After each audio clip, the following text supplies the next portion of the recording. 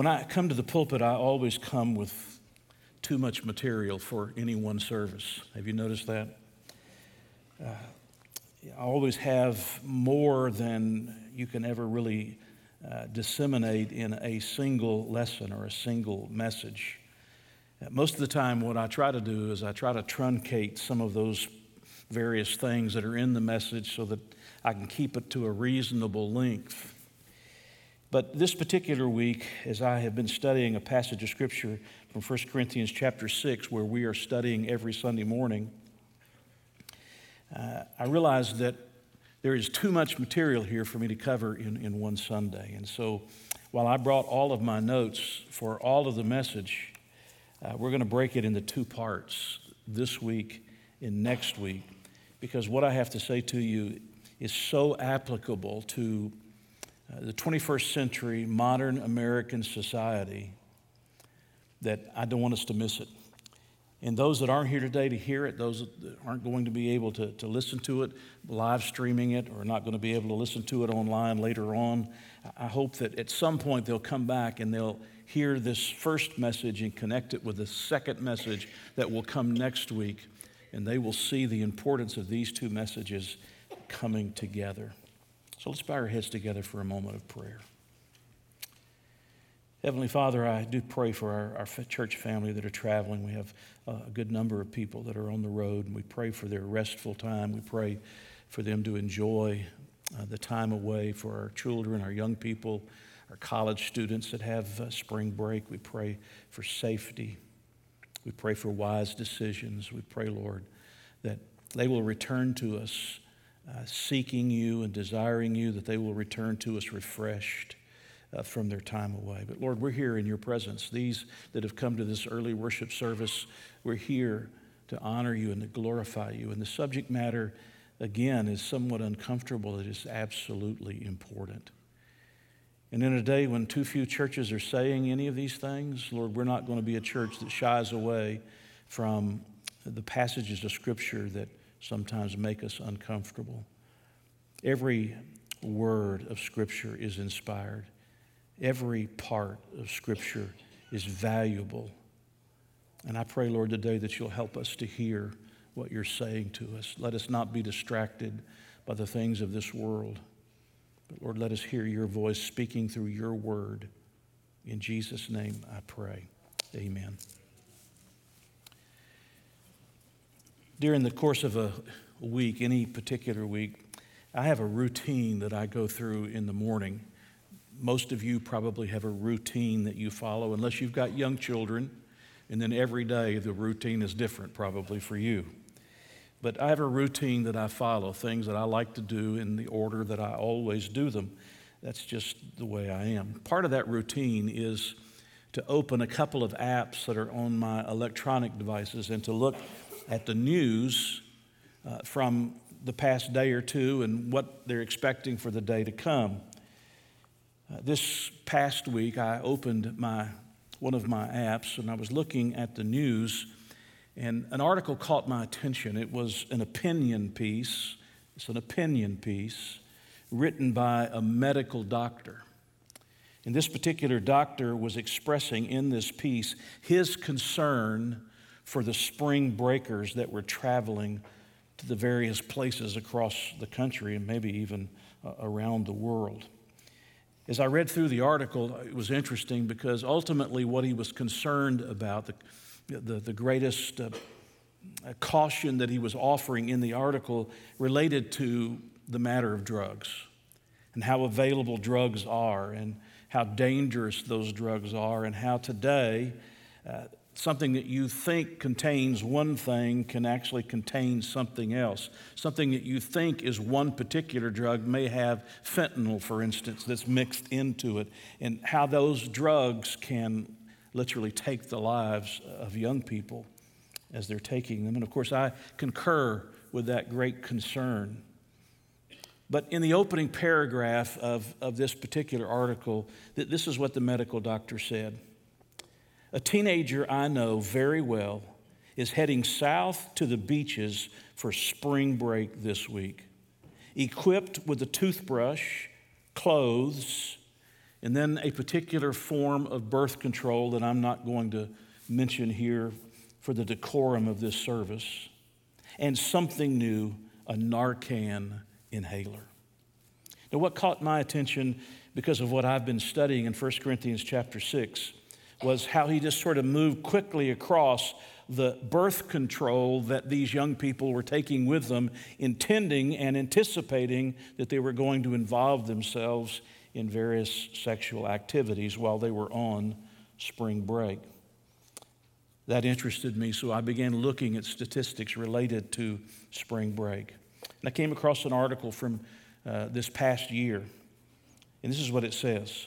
Spring break typically involves college students dressed in bathing suits, heavy alcohol use, wild dancing, and unprotected sex.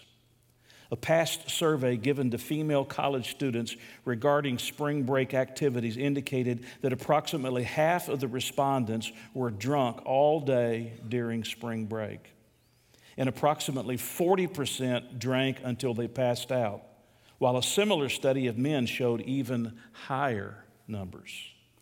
Additionally, in a survey of female spring breakers, 74% said that spring break involved increased sexual activity compared to normal campus college life.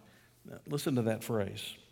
74% said that spring break involved increased sexual activity compared to normal campus college life, while 57% indicated that being sexually promiscuous during spring break was viewed as an acceptable way to fit in. Promiscuous behavior is viewed as an acceptable way to fit in. One half of sexual encounters were random and unplanned, and again, one half of sexual encounters were unprotected. I don't mean to suggest that all spring breakers are doing this. There are a lot of spring breakers, some of which I know, that go away for a spring break and they don't involve themselves in any of this kind of behavior, any of this kind of conduct. And I'm very grateful. Actually, I know some spring breakers this year that use their spring break and are using their spring break to be involved in some kind of a missional event, some kind of a mission where they've gone to serve other people. And I want to say thank you and congratulations to those of you that are spring breakers using your time away to be able to help others. I commend you for doing that. So I'm not trying to indict everybody here, but it bothers me and it concerns me that probably amongst this number that are involved in this sexual promiscuity during spring break are a lot of people who profess to be Christians, a lot of young people who profess to be Christians. Many Christians, unfortunately, are caught up in this immoral culture. And God, I believe, is going to speak to those who are hearing this message today, and they're going to hear what God has to say about this through the Apostle Paul writing to the Corinthians, where they were living in one of the most promiscuous ages that has ever existed. I want you to follow along with me, beginning in 1 Corinthians chapter 6, at verse 12 down to verse 20. And listen carefully to what it says. All things are lawful for me, but all things are not helpful. All things are lawful for me, but I will not be brought under the power of any. Foods for the stomach and the stomach for foods, but God will destroy both it and them. Now the body is not for sexual immorality, but for the Lord, and the Lord for the body. And God both raised up the Lord and will also raise us up by his power. Do you not know that your bodies are members of Christ? Shall I take the members of Christ and make them members of a harlot? Certainly not. Or do you not know that he who is joined to a harlot is one body with her? For the two, he says, shall become one flesh. But he who is joined to the Lord is one spirit with him. Flee sexual immorality. Every sin that a man does is outside the body, but he who commits sexual immorality sins against his own body. Or do you not know that your body is the temple of the Holy Spirit who is in you, whom you have from God, and you are not your own? For you were bought at a price. Therefore glorify God in your body, or in your body and in your spirit, which are God's. Now, before you get too far away from these verses that I've read to you, I want you to notice some words that are repeated so that you don't miss them, because these are very important words. You will discover in this text that 8 times in 8 verses, 8 times in 8 verses, he uses the word body or bodies. You see it at the end of verse 13. Now the body. Further down in verse 13, to the very end of the verse, he uses the word body again. In verse 15, the word body. In verse 16, the word body. In verse 18, he uses it twice, the word body. In verse 19, he uses the word body. In verse 20, he uses the word body. I just want to stop here and I want to say to you for a moment that I think it's pretty obvious that he's talking about the body. He's talking about the physical bodies, the flesh in which you and I live. And what we do with these bodies, he's going to tell us, is something that's extremely important. It's not something to be taken lightly. It's something that's extremely important. And if you didn't notice, you should notice how often he uses, it's a single Greek word, but how often he uses this word translated in my translation as sexual immorality. Just go back again to those verses we read a few moments ago. You notice in verse 13, he says sexual immorality. Down in verse 18, he says sexual immorality. And then later in verse 18, sexual immorality. As a matter of fact, if you'll just back up in your reading for a moment to the beginning. Let's go back to the beginning of chapter 5, verse 1. He uses sexual immorality twice in chapter 5, verse 1. He uses it again in verse 9, sexual immorality. Again in verse 10. He uses it again in verse 11. When you get to chapter 6, you see it in verse 9, fornicators. That's the same Greek word, sexual immorality. He uses that specific, or that word's translated specifically as fornicators because it's surrounded by other words like adulterers or homosexuals or sodomites. So he's distinguishing some things there.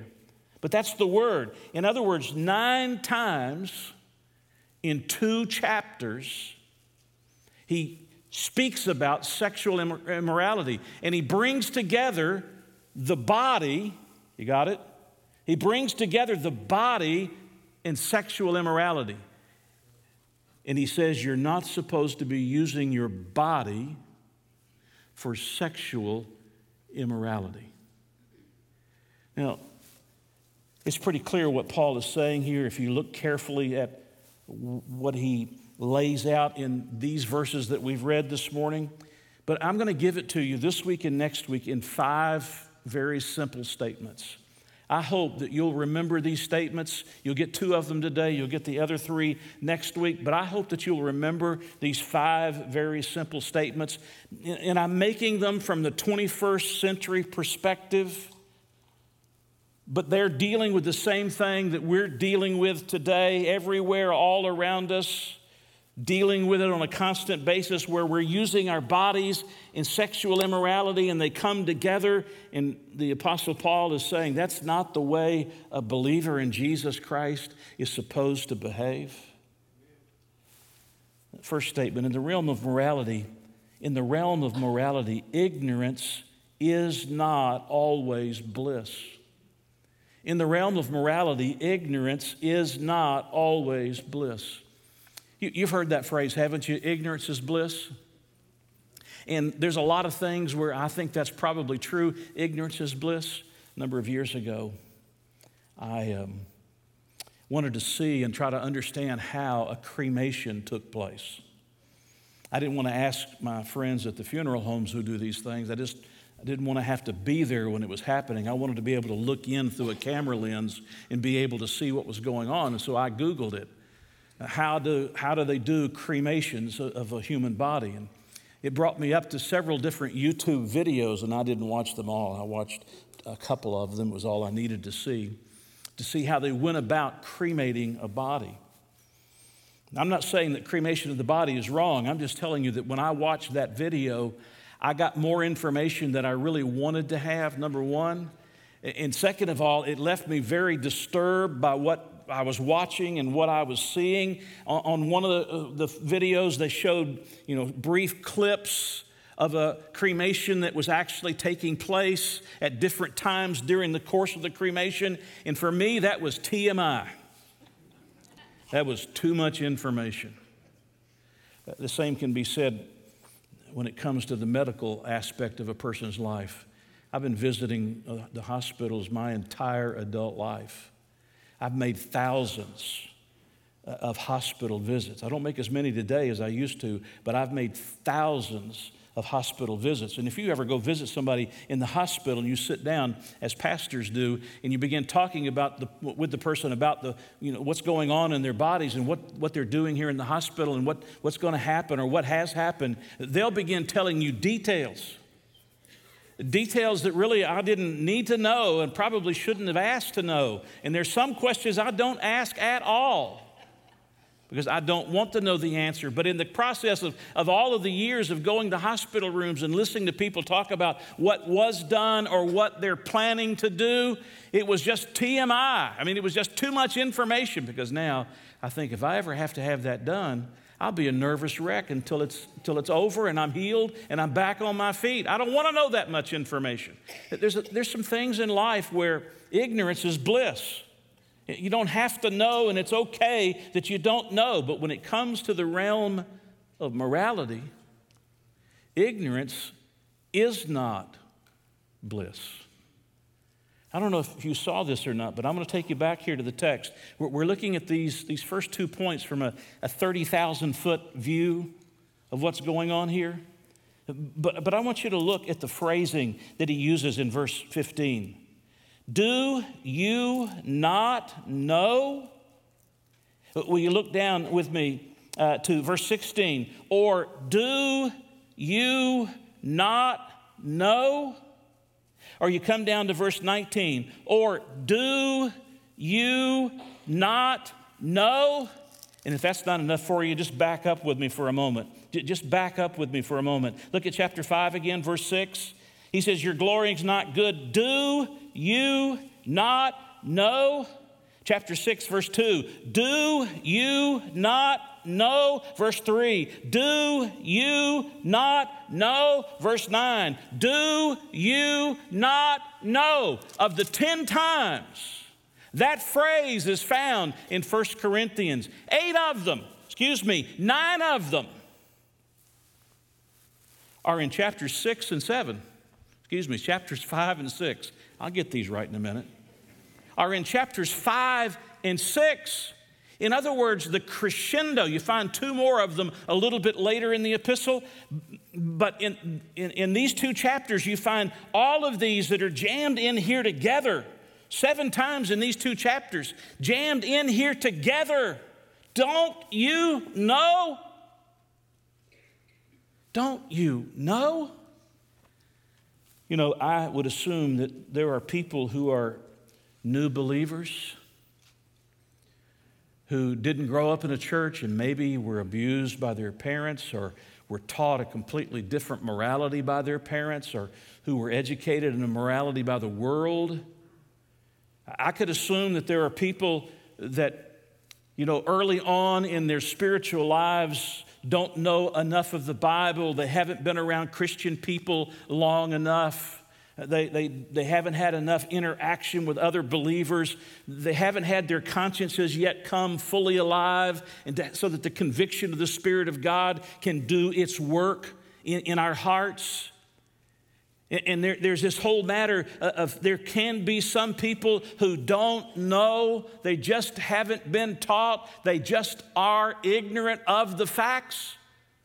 But Paul is writing to people. He had spent 18 months himself in the city of Corinth. They had Apollos, who the Scripture says was mighty in the Scriptures. They had Peter, who was one of the boldest preachers you'd ever hear.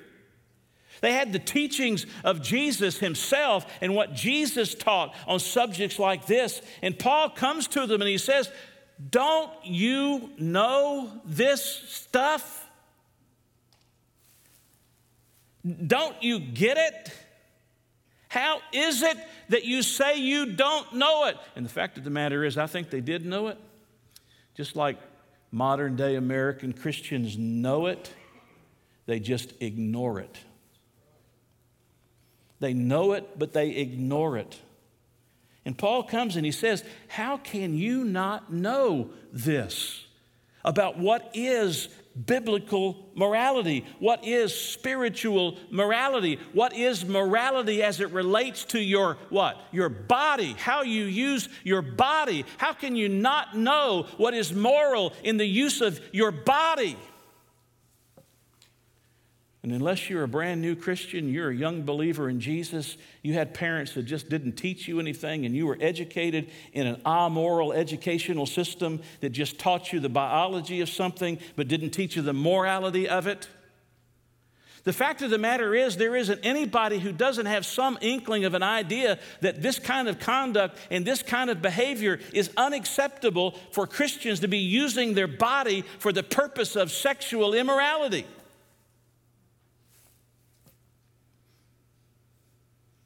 Do you not know? He reaches this crescendo. You can almost feel the frustration that the Apostle Paul is expressing here. Don't you know? How is it that you don't know that using your body in this way is a sin against God? It's inappropriate. It's improper. God's not pleased with it. You need to repent of it. You need to turn to the Lord. How is it you don't know that? How is it that we don't know that? Except that our churches have gone silent when it comes to the matter of sexual morality, and we no longer discipline sexual immorality.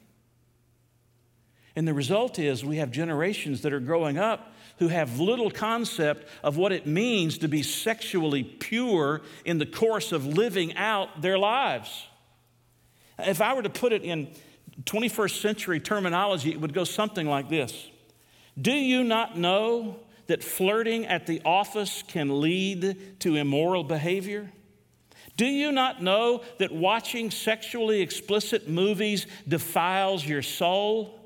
Do you not know that pornography is harmful to your walk with God? Do you not know that traveling alone with someone that is not your spouse looks bad and leads to sexual temptation? Do you not know that the music you sing often becomes the values you embrace? Do you not know that the books you read become the thoughts you think? Do you not know that your children are daily being bombarded with sexually explicit images and music? Do you not know that your young people are being indoctrinated every single day by the media they watch? Do you not know that their cell phones are being used by some for sexting? Do you not know that some of your children's friends are the ones introducing them to sexually explicit materials? Do you not know that Hollywood has no respect for biblical and moral values? Do you not know that some in our schools are determined to shape our children immorally? Do you not know that our children are constantly being taught to accept sexual perversity? Do you not know that any sexual activity outside of marriage is sinful?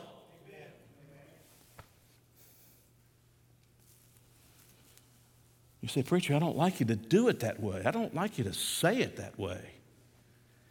Well, I'm just repeating what Paul said to the Corinthians. They're living in the city where the temple of Aphrodite, the goddess of love, and hundreds, if not 1,000 temple prostitutes are involved in that worship. And the Corinthians apparently were involving themselves in a lot of this sexual immorality. And Paul writes to them and he says, don't you even know?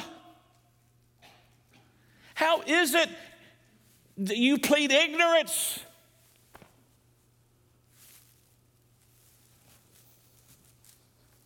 It baffles me sometimes how the daddies let their daughters go out of the house dressed the way they are, or sons are allowed to conduct themselves in a manner that is immoral.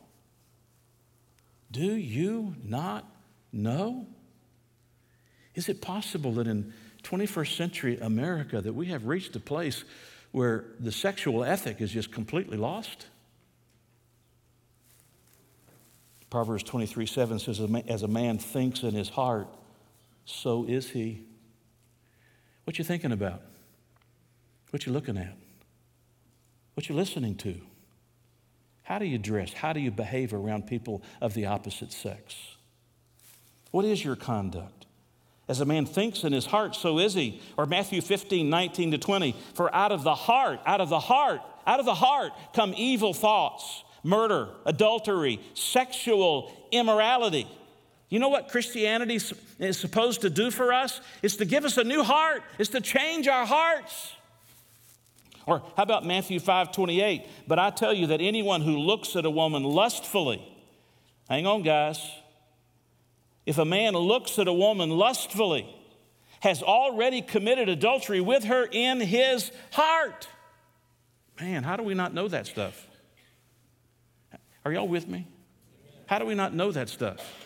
Do you not know? You inevitably adopt the morality of the programs and the movies and the books and the magazines and the music and the internet sites and the relationships and the conversations in which you regularly participate.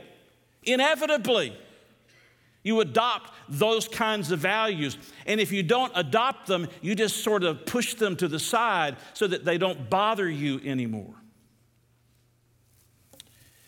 When I've had the opportunity to talk to somebody who had professed to be a Christian but had since left the faith, one of the questions I ask them, if I'm given the opportunity, one of the questions I ask them is, are you sleeping with somebody to whom you're not married or to somebody who isn't your wife or your husband? You say, why? Why would you ask a question like that? Because you can't have that kind of conduct and the conviction of the Holy Spirit existing together in the same person. You will be an absolute miserable person. And the result is you've got to jettison one or the other. You've either got to get rid of the conduct and listen to the convicting of the Spirit of God, or you've got to keep the conduct and you've got to jettison the conviction of God. And there are a lot of young people today who've become young adults who walk around and have no sense of conviction about their body and sexual immorality. Isn't that what he's talking about? Isn't that what he's talking about? I mean, all the different times, 8 times he uses the word body. Sexual immorality, in 2 chapters, he speaks of it over and over. The reason why they have no interest in the things of God and they jettison the things of God is because they know they can't come to church without being or feeling guilty about their sinfulness. And the result is that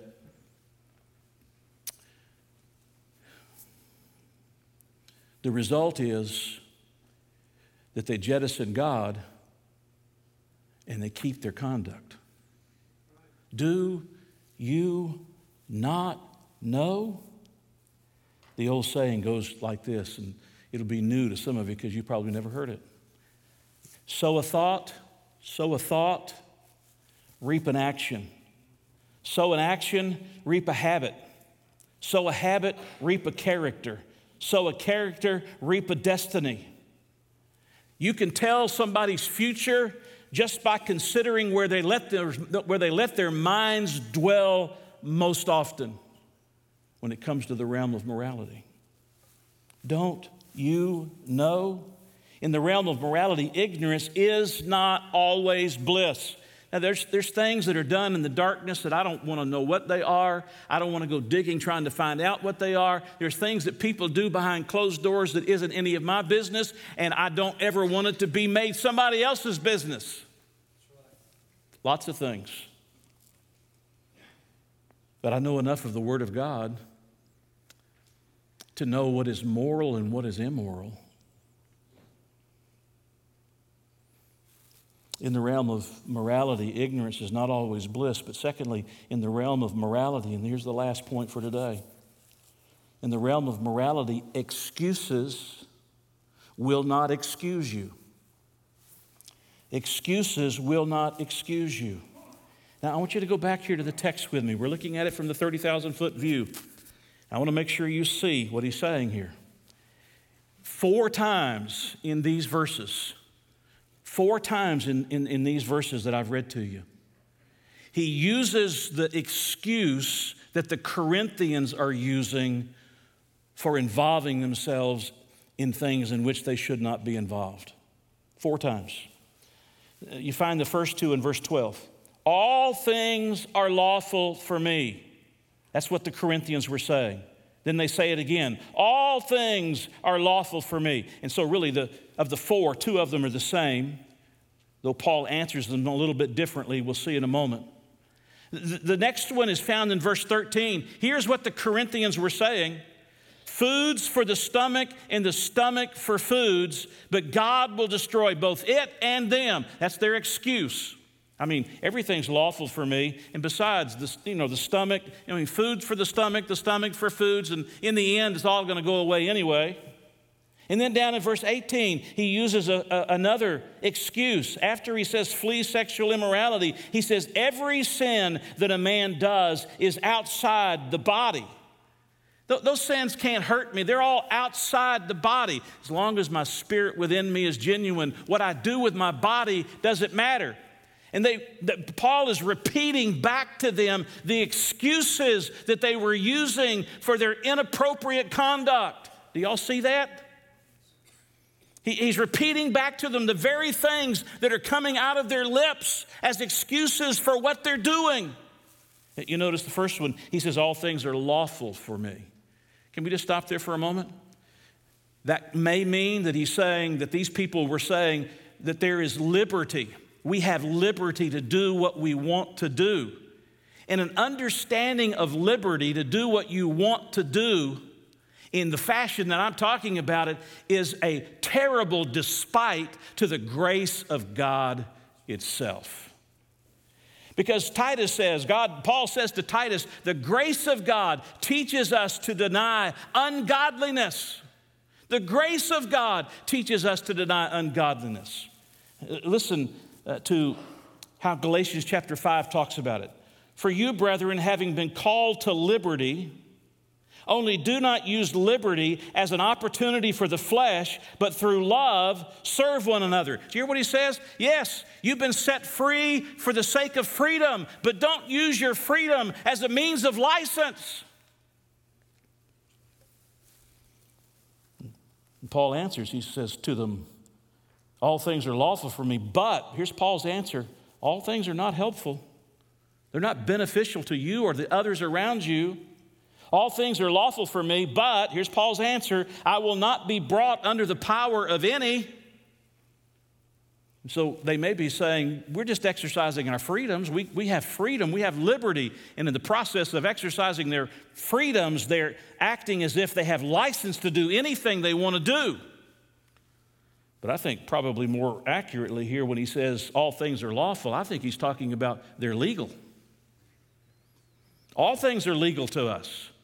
All these things that we're talking about, they're legal to us. Here in Corinth, there is no law about us visiting the temple prostitutes. There is no law about immorality. All things are legal. Therefore, it's nothing wrong with me becoming involved in these kinds of things.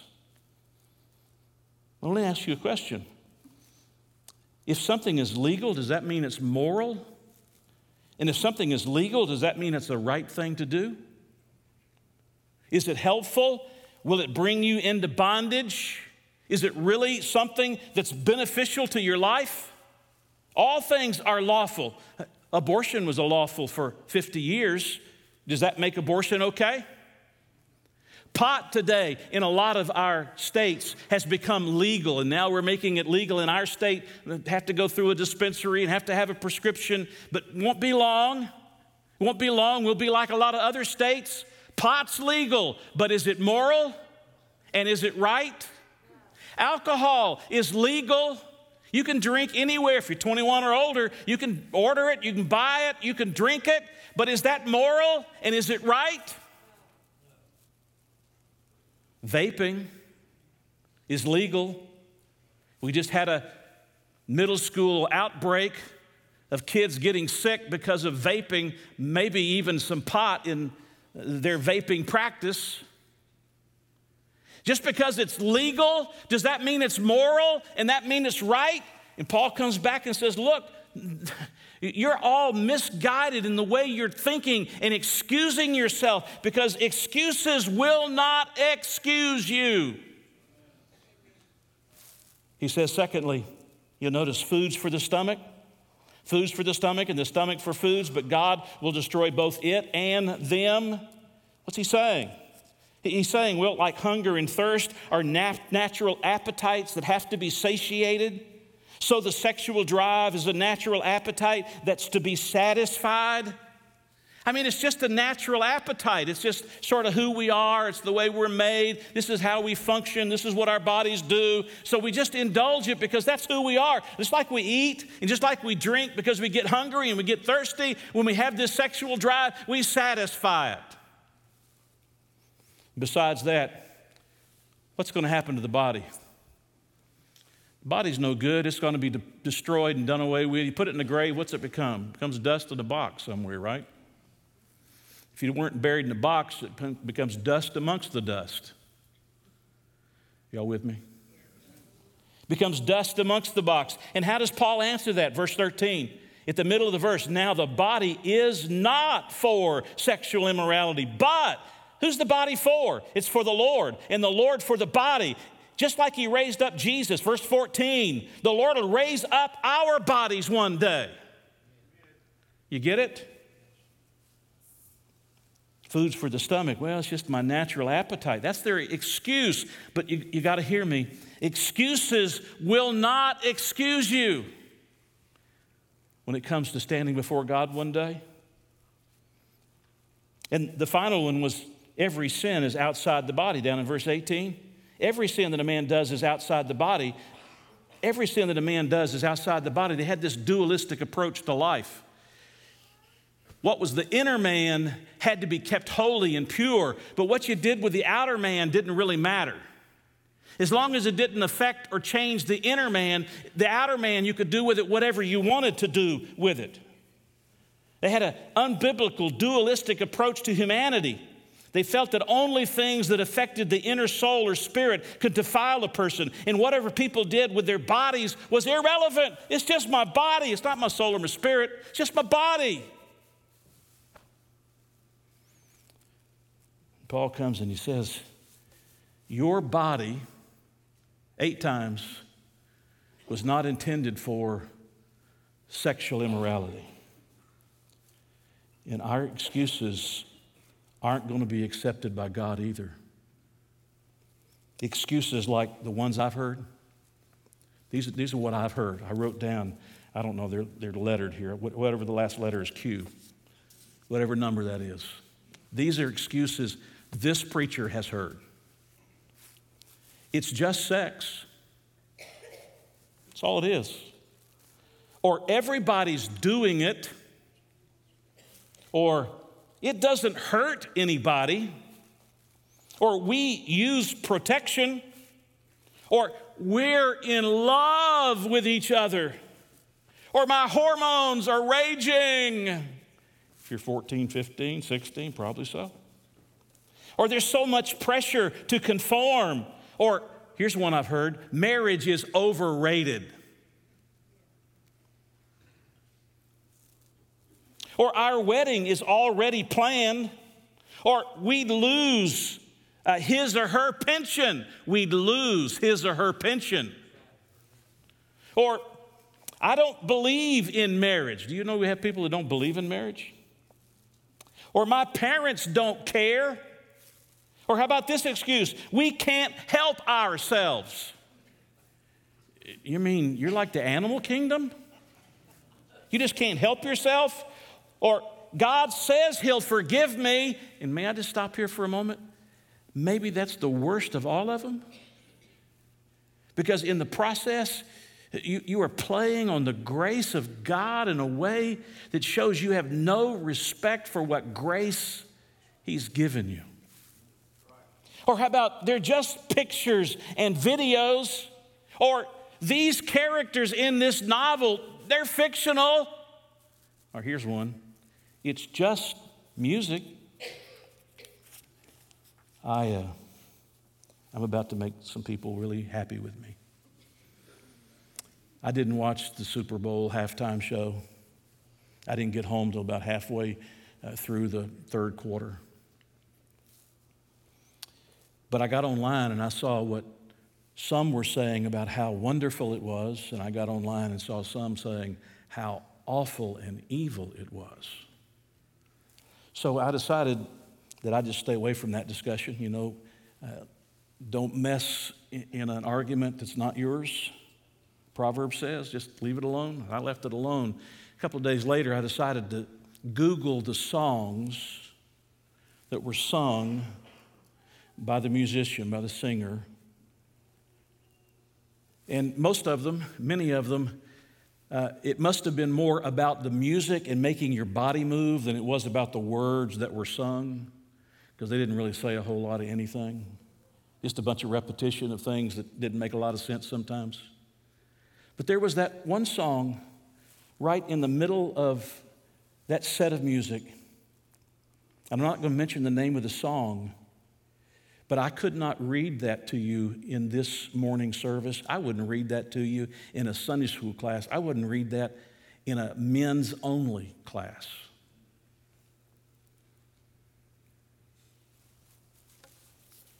Well, she makes a lot of money. She's a big name. And probably, like a lot of other musicians, there's some things that are good and there's some things that are really bad. But unfortunately, we don't have the ability to distinguish somehow between what is really good and what is really bad. And we just mix it all together and say it's all good. And we end up thinking things in our minds that become the actions of our bodies.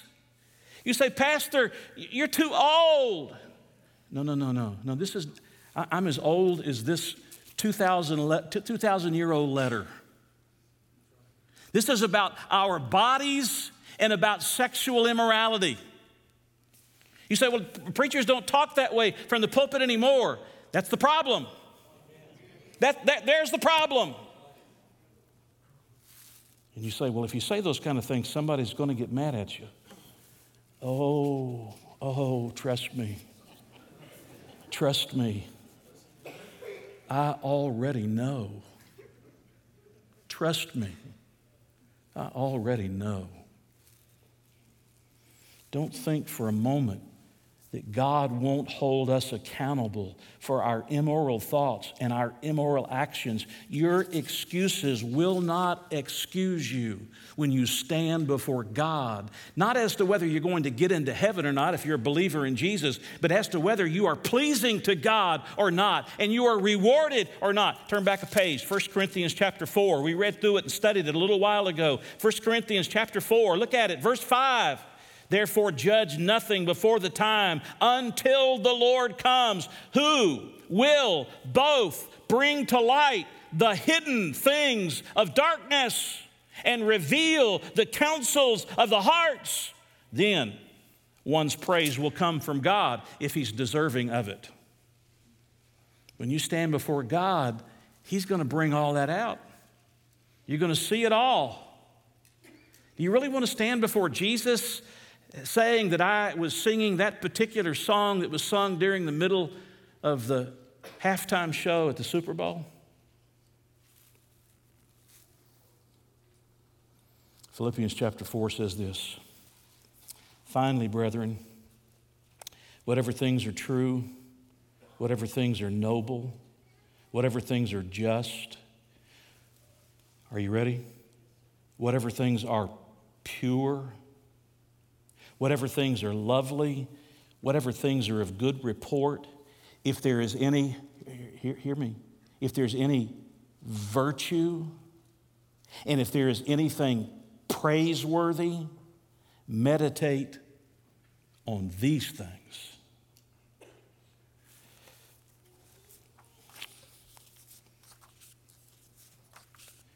Aren't you glad I'm passing all these pages? Those are the ones that you get next week. I was interested to find a story about a young woman named Leah Church. I think we'll have a picture of her here in just a few moments. Leah Church loved UNC. She loved the University of North Carolina. She had Carolina clothes. She had Carolina birthday parties. She had Carolina bedroom decor. And her favorite basketball team was the UNC women's basketball team. When she was 7 years of age, she would run laps around her house, trying to get in shape to play basketball one day for UNC. And as a high school player, she was really good. She averaged 25 points a game with a 47% field goal percentage. Just for you to know, in 2021, for the professionals, they had an average of 44% field goals made. She was 47%. And then the day came, she got a call from UNC and was offered a full scholarship to play basketball. She says it was a dream come true. It was amazing. I bet it was. For 2 years, she worked hard. She aced her classes. She kept improving her game. But it was her faith that set her apart. And she was shielded from some of the secular pressures of her team in the university by the Christian coaches, including famed head coach Sylvia Hatchell, until the end of her sophomore year when Hatchell resigned.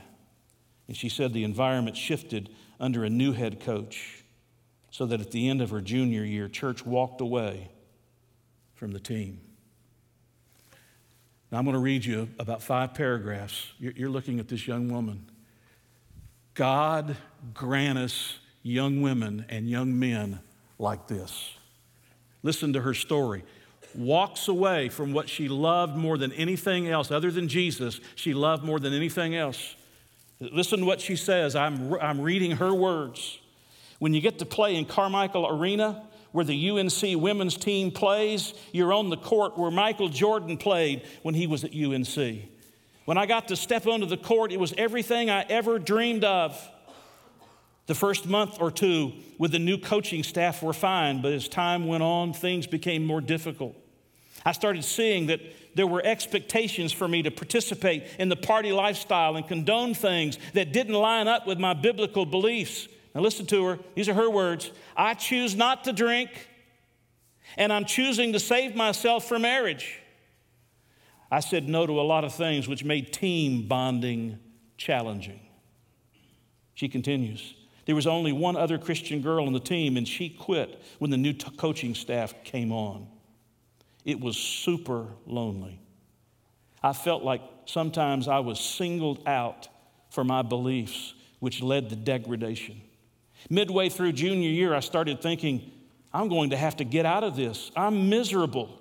It absolutely killed me, she says, when basketball started no longer being fun or enjoyable. It was crushing. My mom would tell me light and darkness don't mix. It's not you they dislike, but Christ in you. She says, I knew that, but it didn't make it any easier. When the coach came out with the list of causes the team would be supporting, I knew I wasn't going to be able to compromise and go against biblical principles. Now listen, these are her words.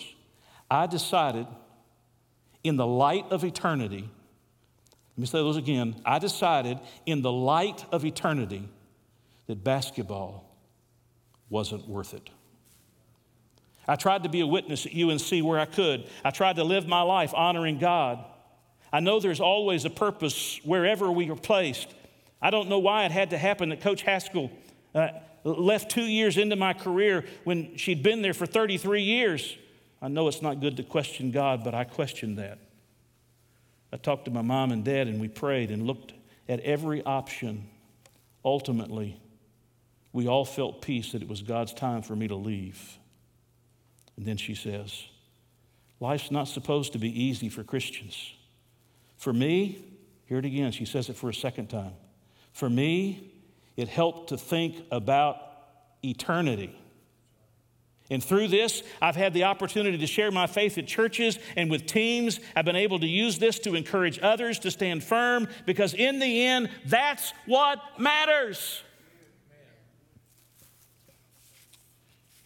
Today, she's an assistant coach at a high school for a high school girls basketball team, and she does one-on-one basketball training. Would you be willing to leave your job if it meant compromising your morals? I mean, staying would compromise your morals? Would you be willing to cast yourself on the mercy of God and the provision of God to say, Lord, I don't know how I'm going to take care of myself, but I can't keep living this way and I can't keep doing those things and I will not participate in them? Can you do that? That's a young woman of conviction and a young woman of courage. And may I tell you, I know some others that are just like her. Did y'all hear me? Are y'all with me? They might not be basketball stars, but they're young men and women of character and of conviction and commitment who say to themselves, I will not compromise with my body and with things that are sexually immoral. I will not compromise. So that brings me to these 4 statements. Number 1, come to Jesus and let him forgive you. You say, I've been looking at things and talking to people in ways I shouldn't talk, and I've been listening to things, and I've been reading things, and I've been watching things. Hey, look, some of you got streaming TV. We got streaming TV. But you can't control it, and your kids don't control it. And they're seeing things, and you're seeing things, and you need to come to Jesus, and you need to say, oh, God, forgive me. Oh, God, forgive me. I'm not supposed to be letting my body, whether it's my mind or some other aspect of my body, be involved in things that are sexually immoral. Number 2, leave here to walk in purity of heart and mind. And let me just tell you, it is going to be one challenge every single day of your life. You don't even have to be looking for it if you're searching on the internet. They will see to it that you find what they want you to see. Young people, college students, adults, leave here to walk in purity of heart. Oh, I got to give this to you. Listen to what Job said. Job 31, verse 1. I have made a covenant with my eyes. Why then should I look upon a young woman? You know what Job said? I make a covenant with my mind. I make a covenant with my eyes. I make a covenant with my ears. I make a covenant with my hands and my feet and my body. I make a covenant that I'm going to keep myself pure in heart and in mind. Number 3, commit to teaching your children biblical morality.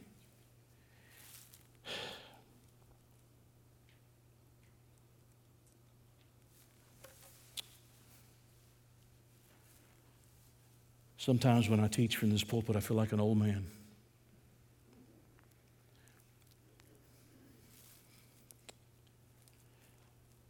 Because I still believe what the Bible says is true for me and is true for you, and there's to be no compromise of it.